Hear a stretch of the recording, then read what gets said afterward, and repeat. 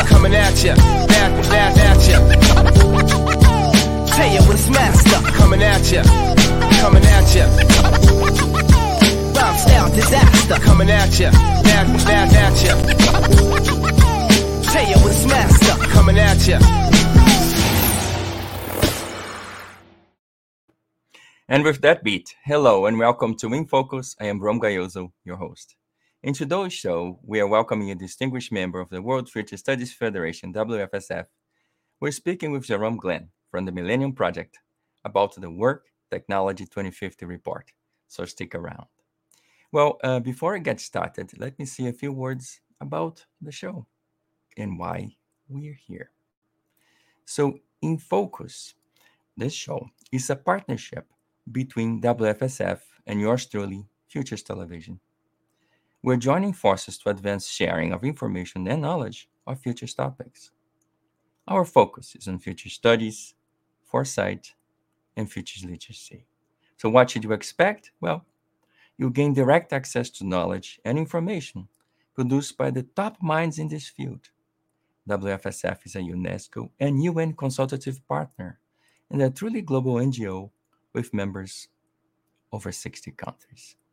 So let me say a few words about our guest today, Jerome Glenn. He leads the United Nations Millennium Project and is in charge of a variety of different studies pertaining to the future. He is also the lead researcher of Work Technology 2050, the report we'll be discussing today.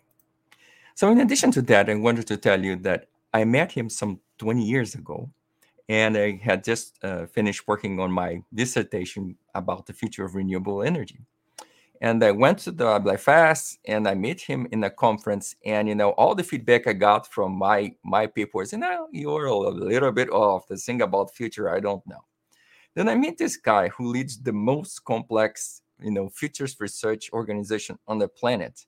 The person who literally is trying to tackle the world hunger along with literacy, malaria, and all kinds of problems. And he shakes my hand and he asks what I'm doing. And then he says, how great, you're on the right track. So I realized, Jerome's job, or Jerry, for all of us who know him, it's not just leading the most complex futures research organization on the planet, but also to get us excited about the future. And that's why it's my pleasure and great honor to welcome Jerry Glenn to the show today. How are you doing today? Doing fine. Thank you for having me on. How wonderful to see you and to talk about this beautiful report. I'd like to make one little request. Sure, go ahead. The Millennium Project was born out of the United Nations University in a 3-year feasibility study. That's true. But we're an independent global think tank, and we're not the UN Millennium Project, because that's a guy named Jeff Sachs who had some scholarly papers done for the Millennium Development Goals that, well, I won't say. Anyway, there are papers written, and they had tremendous public relations, so that to this day, I get introduced as UN Millennium Project, and it's not the same project. Not a big deal, but just so your listeners don't go, no, wait a minute, he's not running the UN Millennium. That's Jeffrey Sachs. Different guy. Okay. Thank you. Mm-hmm. So I want to start at the beginning. So in the report you mentioned, we tend to focus on impacts of artificial intelligence on robotics, on the future of work, but we do not make distinctions among artificial narrow intelligence, artificial general intelligence, and artificial super intelligence. Could you please explain to us what's the difference? Yeah, I'm glad you're starting off with that, because the global conversation on AI slaps all three of these things together, and it's a mess. Narrow intelligence is what we have today. It's called narrow because it has a narrow focus. It's still machine learning. It gets smarter. It pulls in all kinds of data. All the things that people talk about, narrow intelligence does, but narrowly. So the AI that drives a car does not diagnose cancer, etc. So they're narrow focus, and they're growing rapidly all over the world, and we're using it all the time. We don't even know it. General intelligence doesn't exist yet. at least in the public. There's a race going on for general intelligence between the United States and China and Japan and Europe and everybody else. That's the new arms race. What is this general intelligence? Well, I don't like to say it's human level. You'll hear that a lot because AI narrow, when it comes to face recognition, is already beyond human level. Playing games, Go, chess, and so forth, is already beyond human level. Tax preparation beyond human, etc. So there's tons of applications of narrow intelligence that are beyond human level intelligence already. So general intelligence is like the human in the sense that we're a general brain. The same brain can drive a car, and the same brain can diagnose cancer. And the important part is that we can draw on all kinds of things when we face a new problem. Narrow intelligence can't face a new category. That's not what it's designed for. It's not programmed for that. But general intelligence would be able to make telephone call, like when you don't know, you might call somebody up. Well, general intelligence can pass the Turing test, call somebody expert on the phone. It can go through sensor networks to see what's going on. It can draw on all kinds of stuff. That's general intelligence. Now, we still give general intelligence its mission. We could say to it, solve the Middle East problem, cause world peace, figure out, negotiate, etc. So general intelligence will be able to do all of that much faster than human brains, because we can't go through billions of Internet of Things connections in a couple of seconds, which it could. So it will be beyond our ability to address novel problems. Now, the third category is superintelligence, and that's the issue. Superintelligence most likely will emerge from general intelligence without our knowledge, awareness, or understanding. And the reason you hear me pausing like this is it's not clear that this is going to turn out good. And so when Elon Musk and Hawking and all these people say this could be the last thing that ever gets invented, it could really mess up, okay. But where we can play today, and I really hope your listeners really get this, it's the transition from narrow to general. That's the only place we can play. If we get the initial conditions right for the creation of general intelligence, then I think we could be okay. But right now there's a race. And when there's a race, as the head of DeepMind put it at one point, he said, when there's a race, we cut corners, which means we might not have the right initial conditions because we're so eager to beat somebody else. Because as Mr. Putin said, whoever runs this stuff runs the world. China says we're going to do it by 2030. They weren't talking about narrow. They may not have made it clear, but that's what we're talking about. So one of the great important challenges for us today is to collaborate globally on what the initial conditions should be, what the treaty should say for all countries to play, because if all countries don't play, Dominica can say, bring your big supercomputers down here. We'll do all that sort of stuff. You can be the first to do your general intelligence, maybe organized crime, who knows? So the whole world has got to get involved in this agreement, or it doesn't work. And then an enforcement system. What's the governance system? How do you enforce this? Are you going to have audits? We can get into this later on, but there's a lot of ways to enforce it. So I'm glad you brought up this distinction, because it also brings up the most important thing, is to make these distinctions when people talk about the consequences, and to say, and by the way, what are the initial conditions? What ought to be the initial conditions of artificial general intelligence? That's, to me, the drama right now. Now, I'm glad you brought so many of those important topics in the report. So let's dwell on this artificial superintelligence for a little longer. Okay. So this new, more advanced intellect, or far, far beyond our capabilities, could be a nightmare, but it could also be a great opportunity. Yeah. So do you foresee a way for us to integrate it to our bodies, or somehow some kind of a way for us to benefit from this? Well, I suppose we augment ourselves with technologies. We've been doing that for a long time. And the most notable case at the moment is Elon Musk's Neuralase. He's got it now, as your viewers probably know, down to small enough little fibers, transceiver fibers, interface with a computer, into the brain next to an individual neuron. I'm not too crazy myself about doing that.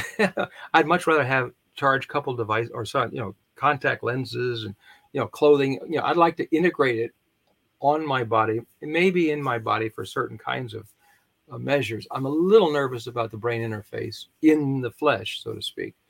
But that is one approach, and that's Elon Musk understands everything I just got to saying before, and his answer is the way if we don't get the initial conditions right, and we run into this other stuff, well, let's grow with it.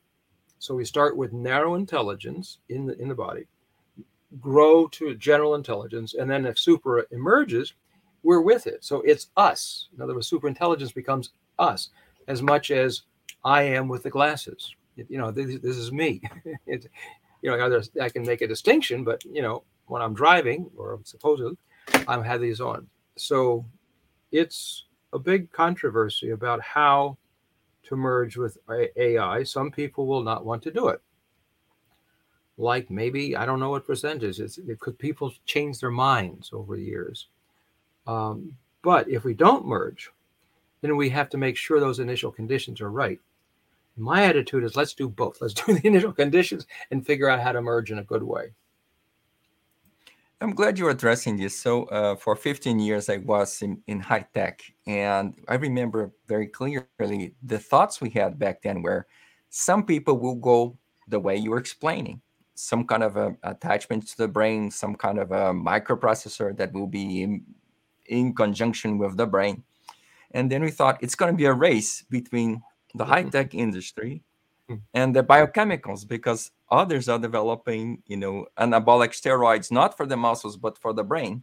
So some people will supercharge their brains with, technology. Others will supercharge their brains with chemicals.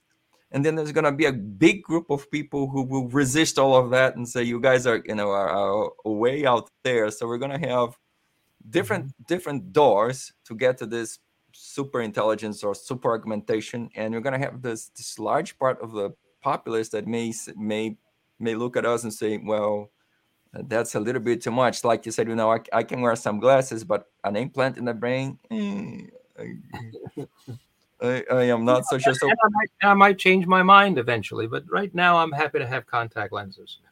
Yeah, well, does it help you grow hair? If it does, I may be interested. But I don't know. We'll. Sorry about that.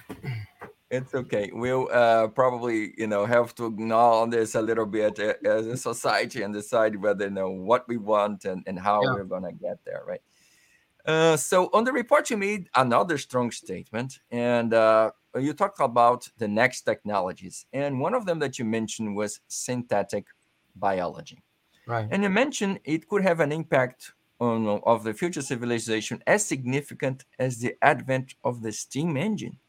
Right. So why is that? Well, the Industrial Revolution, to a large degree, was mixing and managing between matter and energy and new relationships with products that people wanted to make life better. Right. But that was matter and energy. It wasn't biology. The steam engine, as far as we know, is not a living thing. But we remember the the Genome Project, and they called it that they were figuring out the alphabet of life. Well, what do you do with an alphabet? You make words, and the words make sentences. Sentences make chapters. Chapters make books. Books makes libraries. Libraries make civilization. So as you mix and match biology capabilities, genetic materials, and so forth, from different species. So this is a difference. Let me pause. People talk about gene editing, and like you can take a rose and you can change some genetic structures to make it glow at nighttime. But it's still a rose. It's just a glowing rose. But synthetic biology, that's why they call it synthetic, you're synthesizing. You can take some genetic material from blue gene algae, maybe some genetic material from an eagle, maybe a genetic material from a human, etc., and figure out how they can actually work together to create a new capability. How many new capabilities of life could be created through all the genetic material on the planet? That's gigantic. Think of how many things nature does that we can't do and don't even necessarily understand. We're still not quite sure, as far as I know, how we separate the hydrogen, oxygen, and carbon stuff in photosynthesis. Basis of all of our stuff. We don't fully understand it. But if we start to understand these things, how to put these things together, then we can literally recreate our whole relationship with nature. And one of the things that kind of surprised me is, and I did not know that, but nowadays tomato in the US has fish genes. And I tried to understand, but why on earth do we have fish genes in tomatoes? Well, because the fish scales are tough. Now, they made the skin of the tomato very tough. And the biologist explained to me, while the skin was very fragile and there was a lot of damaging of the tomato, a lot of waste. A lot of tomatoes were going to waste because... Perfect example. That's a perfect example. Exactly right. So who knows where fish genes will end up, but I know it's kind of Frankenstein tomato, but it is more resistant. It's still the tomato I can eat. It's just the skin's more resistant. It's just a small thing. Yeah. Okay, so we wanted to get into some of kind of the more touchy things about the report. So every time we talk about technology in the workplace, let me come back to one quick little comment about synthetic biology and the report. It'll be interesting for your listeners. Before we did the work, we always read everybody else's stuff we can get our hands on, of course. And I can tell you not one future of technology work and technology, unemployment, and all that sort of stuff, not one mentioned synthetic biology once. And I went through somewhere between 30 to 50 reports, not one, because I would do a search on it, synthetic biology, none of them. As if that's only AI has got to do with the unemployment. A simple example of not a tomato, but another example. Imagine you took genetic material that would make something a sphere, but really small. Take some genetic material that makes it sticky, that makes it want to go after dust, etc., and make them real small. So you imagine you have like a pile of powder here. You put it in the corner of your office building or your home, and slowly all night long it's rolling around, getting the dust. And at the other end of the house or building, you come in the morning and there's a pile of dirt. And you separate the dirt from the little organisms, and then you keep it there. And then the next night you do the same thing.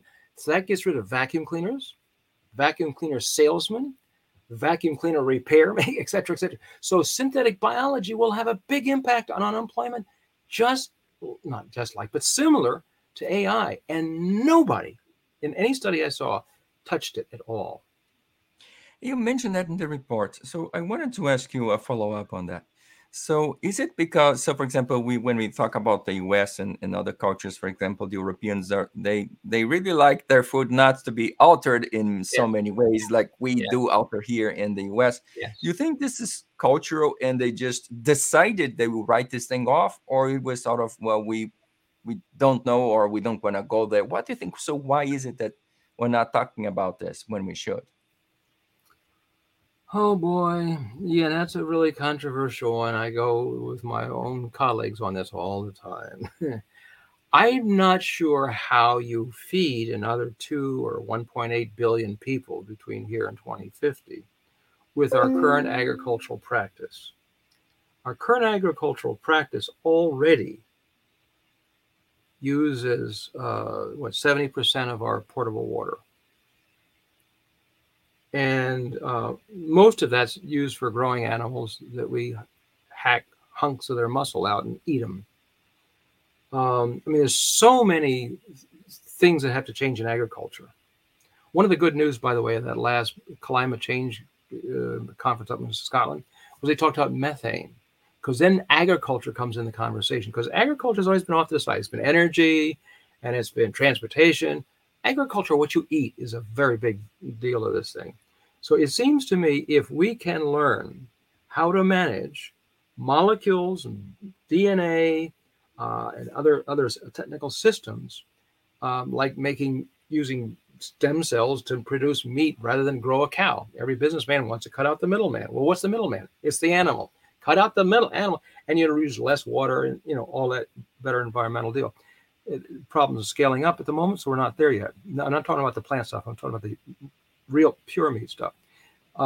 Now, people I have in this conversation, take that example. I've talked to people that say, well, that's artificial, horrible lab, da da da da da da da da da. I said, yeah. Well, what do you? Did you know that 7 times more drugs are sold in the world for animals to prevent disease than for humans? So when we get this, quote, nice, good meat, a lot of times that's full of all kinds of stuff. And so if we went just from the genetic material directly, to me, it's more pure meat.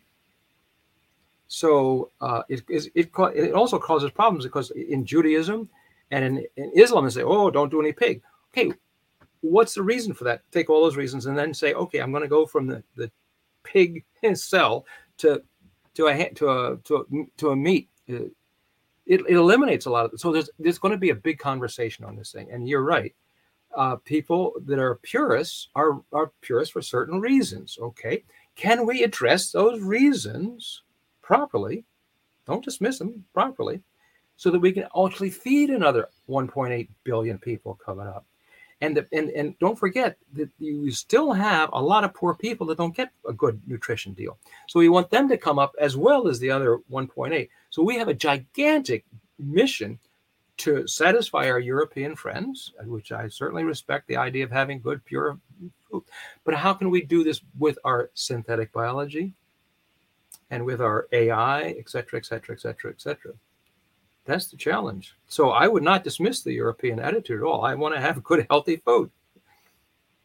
But on the same token, we have to think about feeding everybody on the planet. So we have to come up with some solution that accommodates all sides. Right. Yeah, I was in Vermont for some time, and you have these farmers doing such lovely organic stuff. I say, okay, now how do we scale this up for the whole world population? And like, I don't think so. Well, so I just want to add, address another topic. So every time we talk about technology in the workplace, the fear of massive unemployment comes to mind. So yet this is not all that you found, right? Let's talk about the scenario one. It is complicated, a mixed bag. Can you describe what happens to employment in this scenario?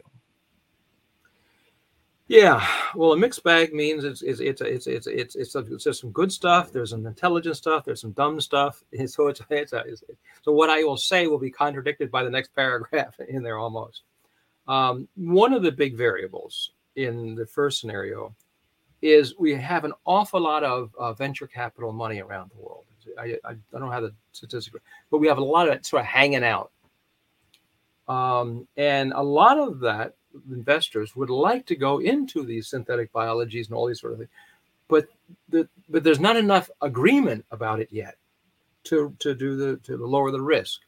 There is a lot of people putting into this idea of cell-based meat. I mentioned that's in process. That's a lot of investment. There's a whole lot of other stuff that can go. So the idea in scenario one is that you get enough global consensus that we want to go into new kinds of synthetic biology. The consensus of the world isn't there. The world's not even aware of it yet to have a consensus. But when we get enough awareness that synthetic biology is okay, or a certain way of doing it is okay, then I think an awful lot of this money is going to pour into it, because most hotshot, big-time investment folks are very aware of synthetic biology coming up as maybe bigger than the Industrial Revolution. Imagine if you're at the beginning of the Industrial Revolution and you invested in all the key areas of the future of the Industrial Revolution, you'd make a fortune. They understand that, but they can't commit until we're further down the road, because your money will be sitting there doing nothing for years. So one of the big assumptions is that somewhere around 2030 30-ish or so, that the world starts to change on this, and then as a result, then tons of investment money moves into this. When it does, that's a whole lot of jobs and employment activities, double checking things, checking. There's a lot to be done with it, just like there's a lot to be done with the Industrial Revolution. So that's the main assumption, why you end up with you don't totally end up with the negative scenario of the mass unemployment. And another is part of that too is scenario one. Governments do start to, not all, but some governments do start to take seriously artificial general intelligence in public. I mean, the hotshot governments already know this is a big deal, but it's not public. It's when it gets more public and people start to understand that we have to manage this artificial general intelligence. And if we do, we can have transition activities where we start to plan for this. And in that planning, you end up with a lot of solutions that are detailed in there. I don't want to go through all of that stuff and bore you to death. But some governments did it well. Some governments didn't do it well. The governments that did it well, obviously, didn't have the big unemployment problem. Those that didn't anticipate had a mess. And then you got a lot of migration stuff going on with that scenario too. Yeah, so you also mentioned universal basic income in the report. So Is this the way of the future? Are we going to see some form of basic income deployed on a global level?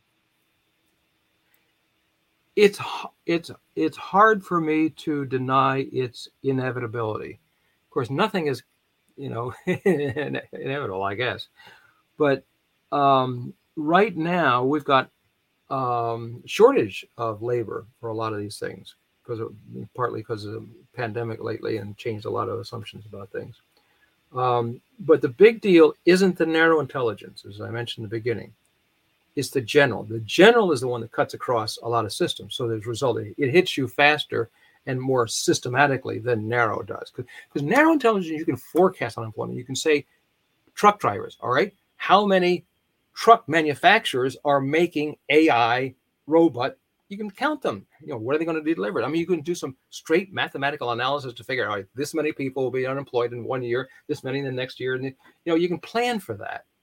But general cuts across everything. You can't plan for that in the same way. Not in the same way. So my feeling is what we need to do today is, and much of it is, there's a lot of experiments Canada's doing, India, Brazil, Botswana. There's a lot of countries that have done some experiments. And they have shown it doesn't just make people lazy. By and large, it's a good thing. Okay, that's done. But now what we have to do is cash flow projections. When you go to a bank with a business, you say, here's my cash flow projection. This is how much I need. This is how I can pay it back. And here's my evidence. We got to do that same thing with cash flow. How much to how many people, over what period of time, where's the new money coming in? And when I did this scenario 3, which had it more, there was some of it, there's a mixed bag, and number 1 had some too, but 3 was a big deal. I was shocked to find out that nobody had done a cash flow projection. I mean, I talked to Finland twice, the Prime Minister's office. They said, we're going to do it, and didn't do it. Talked to the Committee for the Future, didn't do it. Other people said, oh, we'll get it. I even had an intern from Italy who's now in Parliament. Oh, we'll do it. Still haven't done. Because I want to know, is it financially sustainable? I mean, when we looked at it today, it was something like in the U.S., it was something like almost the entire federal budget would be required to have universal basic income. So you can't do that. So it depends when you start, because there's 2 big variables on this. One is as these new technologies come up, or next technologies come up, that's all kinds of new areas for taxation. The popular one to talk about is taxing robots and AI and so forth. So that begins over a period of time. All kinds of new wealth that can be taxed comes into that. So that then the other thing is that your cost of living, which is related to how much you got to pay people so they're not thrown in the streets. They're not going to make much, but keep them off the streets. You'll start to see the cost of living still is going up, but you'll notice in certain areas it goes down. So in general, like diagnosing cancer, expensive, but now it's a keystroke on AI.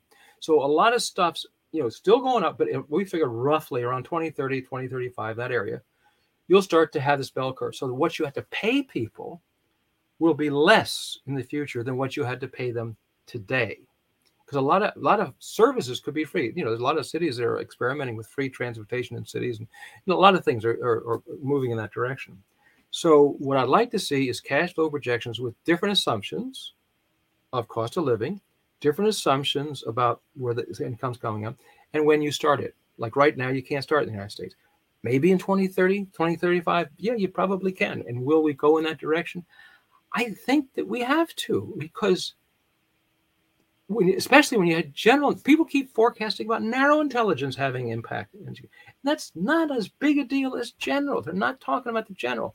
So it's like if we keep asleep by 2030, 2035, when we possibly could have it, they'll be shocking. If you go, unemployment like every year, like that, you can plan, you can adjust.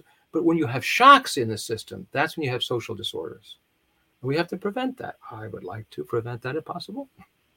Oh, certainly that would be a major desirable thing. So you have the mixed bag, but then you have on scenario 2, which you called future despair, where the unemployment situation appears to be really, really critical. So could you please explain what is technological unemployment and what can we do to avoid that? Right. Well, technological unemployment just takes the word apart. It's as technology advances and replaces human labor, that's technological unemployment. There's not a whole lot of people working on the shoes for horses anymore. A lot of people did that before now. So those would be technological unemployment.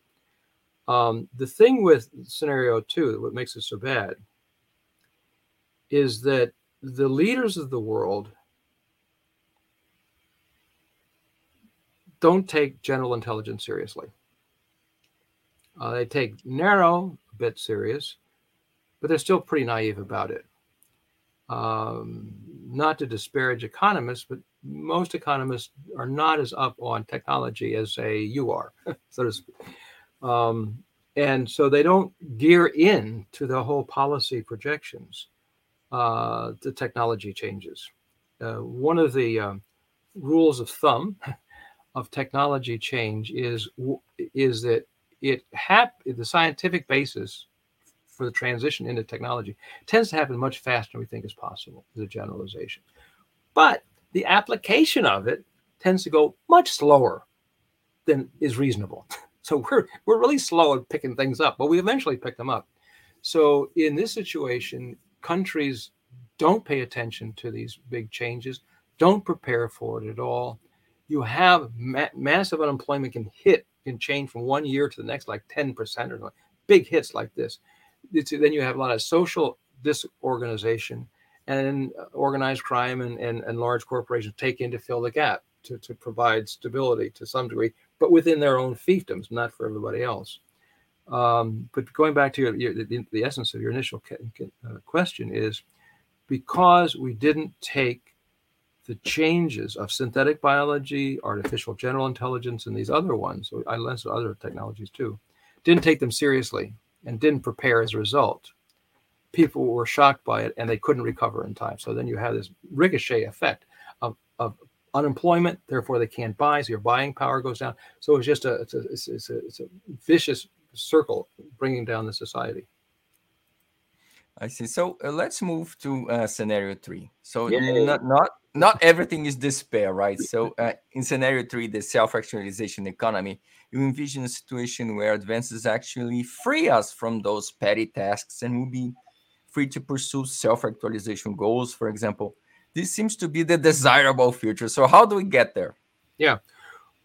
Well, you can make the case that we are moving in that direction. If you take the Maslow hierarchy, physical needs, what is it? More than half the world was in extreme poverty in 1980. Today, it's closer to 7%, and we've actually had population growth as well. But it's still 8% or so now in extreme poverty. So we're beginning to have some of the physical needs met by civilization as a whole. And in Maslow hierarchy, then you also have the self-esteem and safety and so forth. Safety is still a bit questionable, but for the majority of people, it is safe. I mean, the news tells us what's the most terrible things humans did today. But that's not what's happening in the whole planet. You walk down the street, hit your toe, your total attention's on your toe, but your heart's still beating, you're still breathing, you're still digesting food. I mean, that's the majority. Your whole body's doing fine. And that's similar to the human being. We did a State of the Future Index, and we're showing that we're winning more than we're losing. Where we're losing is very serious, but we're winning more. So we have no right to be pessimistic, but no right to go to sleep either. But the general trend is moving up Maslow's hierarchy. We've got all this social media, for better or worse, taking care of a lot of people's affiliation and social needs and love and belonging sort of stuff is beginning to move. So we're slowly, as a whole body, humanity, slowly moving up the hierarchy. I understand that Maslow was talking about individuals, but you can apply it to society as a whole too. So self-actualization does seem to be the direction if we make smart decisions along the way. And in scenario 3, you do have smart decisions along the way. Governments do say, oh my God, 10 years, this is possible. So what do we have to put in place in between to get there? For example, labor unions, business, government, universities can collaborate on a database system to start to forecast what sort of jobs are going first, second, third, and so forth, and how much. And then new information can come in and make the model better. So then we can start to say, oh, my work could be gone in 7 years. Okay, so then I then can start to figure out how to train myself in new ways of doing it. But I might do it in ways that I'm interested in. So slowly we're starting to say, what is my passion? You know, you always hear these interviews with these, great successful people. What's your secret? And the answer was follow your passion. Well, you couldn't follow your passion in the past much. You only had certain opportunities for jobs. You couldn't travel too far, etc. Now we've got a global collective intelligence system evolving across the planet so that you can find markets for what you want to do anyway. I mean, I should juggle every day. It's good for my brain. So I don't do this, but I should. Maybe I'll talk myself into it. Is to take out a little blog or a little thing on the internet saying, I will teach you how to juggle for €1 in a half a day. And the video comes on. So you can start to make a living out of your own development. Who's interested in what you're doing? If I'm going to Paris, going to the Louvre, I might want to say, hey, who wants to go with me? Put on a little cards thing, glasses, or my little camera. And the other people are coming in saying, electronically coming in saying, what's that mummy over there? So I walk over there. Oh, that's King Tut, etc. So that you can have a virtual tourism run by individuals on their vacations. And they get enough money for a nice fancy lunch or dinner or whatever, and maybe even take care of their hotel stays. So I think that this is possible, but it also depends on the arts. Why? Arts run culture. Culture runs behavior. Behavior runs, et cetera, et cetera, et cetera, et cetera. You just take these out. So if the television script writers, movie producers and writers, songwriters, if they start to say, hey, imagine a world where it's cool to be, quote, self-employed, that you have moved from your work job, found your hobbies, developed your hobbies into income sources, and then you move in that direction. Well, can we start to see that in the arts? In the United States in the 60s and 70s, people talk about our, quote, cultural revolution. Well, where did it come from? It came from music. Where did the music come from? The writers. So by sitting down and hanging out with the writers, putting the values in that you want on this transition, the artists can help this transition occur in scenario 3, because right now we identify ourselves based upon what our employer says we are. I am an economist. I am a bricklayer. I am an actor. Who said? The person who employs you said that's who you are. So we get our identity through our work and employment. So if all that's gone, if that slowly goes away, you can come insecure. I'm naked to the world. My God, I don't have somebody making sure that I got my money. How do I? That's a very nervous state. The society is not there. So to help society make that shift, to not have that identity crisis, that's where the arts come in. So you've got, in scenario 3, you got the governments get smart about technology and the transition, and the arts get involved. So those are two big variables that don't have as much in the other scenarios. I think Andy Warhol was self-employed, so he came up with a lot of good things. So perhaps we need another one to come up and help us say, "Hey, this is cool. This is the way to go." Well, you're an example, my friend. You are interested in what you're doing. Yes, right? That's my You like it. You're following your passion, I think. I do. I no longer have any hair to pull out, so I can follow my passion. So I wanted to talk to you about practical things. So on the real-time Delphi, right? Because you guys did a very, very, very thorough study, and you identified 22 government and governance actions to be taken. And among one of them, I think, was establishing a national independent technology forecasting and assessment agency, right, to inform us about the future technology and their impacts. And to be honest with you, this study is the first one to talk about, quote, impact of technology in a systematic way. So the panel rated this section as both effective and feasible, yet we're not there yet. So what do we need to do in order to ensure that this, quote, agency will materialize, will be a real thing? Do we write to my congressperson in Washington? So what can we do? All of the above, everything, the kitchen sink. There is a swell. I can sort of feel. I remember when the United States had the Office of Technology Assessment, a lot of futures and, oh my God, and they sort of like cried in the corner, and then they complained for years. I'm beginning to feel that conversation change to like your question. Why don't we do that now? I can give you maybe some good news from the UN. The UN created what's called, the Secretary General called it Our Common Agenda, which we can talk about maybe another day a bit. And in there was the idea of a futures lab, a UN futures lab. And it would pull together all these forecasts, all the technology and the rest of it, so that if countries can't afford to have their own OTA system, or even if the United States doesn't create its own, at least this would be available to all the labor unions, to the universities, to politicians, and so forth. So the idea of thinking ahead about technology and their impacts is dramatically different than it was in the past. And I'll give you one example, and it has to do with you and doing this interview. I was involved in what was called X.25. It's a packet switch. It's the reason the internet is cheap. It makes a packet out of your stuff, condenses it, zips it up to a satellite, sends it around the world, does what it's supposed to do. But the amount of satellite time is, you can be on this, like we can on this all this time, like, but when you have these packages, it's just a small amount of satellite time, so it makes it very cheap. Anyway, so I was involved in getting these things around the world, the third world, and including dictatorships. We thought this is like a magic wand. We're going to go around the world and make everybody happy, connecting up all the knowledge. This is great. This is great. We did think a little bit about information warfare, but not all of us, but some of us. But we didn't think about pornography, coordination of terrorism, the silos making us sort of dumb in certain areas and not knowledgeable across the board. We didn't think about it. There was very little technology assessment done at that time. Now, years later, 40, 50 years later, you take a look at artificial intelligence.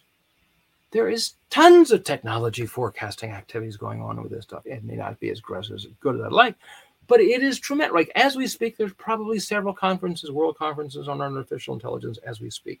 Tons of articles. There's books, all kinds of stuff. I've even sit, by the way, on IEEE's AI governance working group, where we actually get down to defining, when someone says it has to be transparent. Well, what does that mean? How do you measure it? What's the audit? I mean, IEEE, you work on all these sort of stuff. I don't remember much at all technology assessment on the beginning of the internet, but there is tons of it on artificial intelligence, and I kind of keep track, and I can't. And it's just tons of. So that to me proves that this interest in creating technology assessment, forecasting, the rest of it has dramatically increased. So I wouldn't be a bit surprised if the United States does come up with it again. And I also expect it to happen within the UN within a year or two. They've still got to get enough people to back the ideas, commercial, back the idea. So shows like yours and others that talk the idea up. First, we got to talk it up, get some interest going. But I think it's inevitable. And again, if the U.S. doesn't do it, the UN may. And that's one of the reasons why I do this, is to get people excited like you, to get people excited about the future, but thinking about it. So how do we get there? It doesn't magically happen. We need to put, blood, sweat, and tears and some effort, right? If we wanted to see it, if we co-construct it and we get to a better future, it takes all of us, but we need to kind of have some kind of coordination and some thought, some systematic approach to this, or else it's going to be kind of crazy. Well, talking of which, I wanted to ask you, if you don't know where we're going, anywhere you go, it's fine. So let's talk a little bit about leading indicators, right? So it's important we understand where we are going. So what indicators should we be monitoring, or what should we be paying attention to right now? Well, there's indicators and there's indicators. And there's layers, indicators to other indicators. So I almost know where to begin. So I'll just arbitrarily begin. We create what's called a State of the Future Index. And the idea is, if the future of the world or a country is better in 10 years, what does that mean? What would you measure? And that conversation is useful because it makes the conversation about the future much more concrete. Do you mean lowering infant mortality? Yeah, I think that's a pretty good indicator. No matter what country, what ideology, I don't care who you are, you don't want to have babies dying. So we have about 30 of these kind of indicators, and they can go on our website and they can see them on the State of the Future Index. There used to be, and somebody, maybe one of your listeners can come in and correct me, but the U.S. Department of Commerce used to do something that's very beautiful. It would tell you what was patented and how many other countries they took out a license for of some sort. Of course, that would tell you which inventions are more likely to succeed, because if you're only in one spot and your competitor is in a whole bunch of countries, that's an example of a lead indicator. How many countries a particular patent is being worked out in. But to my knowledge, the Department of Commerce stopped that doing. Maybe somebody else is doing it right now. But another thing that your listeners can do is do a Google search on leading indicators of the future, because there's a lot of them. I mean, Finland's doing some very nice work. The European Union is doing some work. There's all kinds of think tanks around the world that are doing these kinds of work. One of the things that I tend to keep track of myself is how are we doing on quantum bits, because quantum computing can become a big deal. Also, the speed is another one I keep track of. But it's really, instead of like just a few of them, we like to have an aggregate bunch of lead indicators for the future. And that's our State of the Future Index. The reason I'm hesitating is I don't want to say, well, here's the best indicator, because there's a whole bunch of stuff. Like, what's the best indicator for your body's health? Well, respiration, temperature, heart rate, etc. But there's also a whole bunch of blood tests. I mean, look at how many blood tests, things are measured in your blood test. But I guess what I would suggest to your reader or your viewers is, what is it that you care about, how it ought to change, and what you would notice in that change. And then do Google searches. Google's got Google Alerts, I think it is. And you can put in whatever indicators you want. And every day you get whatever articles were written about that. So that's a lazy man's guide to indicators. The other is just keep track of other people who are keeping track of indicators. That's not a bad step either. So one other thing that is kind of concerning, and that I found them important, in people's minds as well. So another preoccupation is this increasing concentration of wealth. So Yeah. in the three scenarios that presently considered, how can we achieve some sort of a more equitable spread of wealth? Is there a path there? Yeah. Well, there's several elements to that. One the conventional is to tax the wealthy. And the recent 15% guaranteed tax, corporate tax, that has been agreed to by the G7 and the G20, and recently agreed to in President Biden's legislation. So we may move to that direction. That this is an element of it. There's a bunch of stuff here, but one element is to get rid of these tax havens, because part of the concentration of wealth is protecting it somewhere.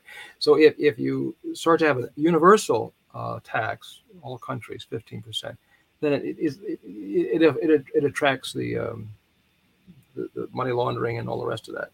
Secondly, India's done some experiments on it, but I haven't seen the research on the impact yet. Is trying to make all the transactions electronic, because then it's harder to hide money. I mean, because concentration of wealth, now there's a legitimate concentration of wealth, which wouldn't necessarily be addressed by that. The taxing it would, but but anyway, taxing is one part of the strategy, the whole approach to taxing. A second part, as you mentioned, is the universal basic income. Now, that can help the poverty level, but it doesn't necessarily address the concentration of wealth, but it makes the society happier in that sense. Another part of the top-down is we have something that's just not being taken seriously yet, and should be. And that is these, you hear about these GoFundMe pages and different sort of ideas. One of the way that a lot of money is made is getting in early on various technologies. I remember a guy that had the money into frozen yogurt. He did pretty well.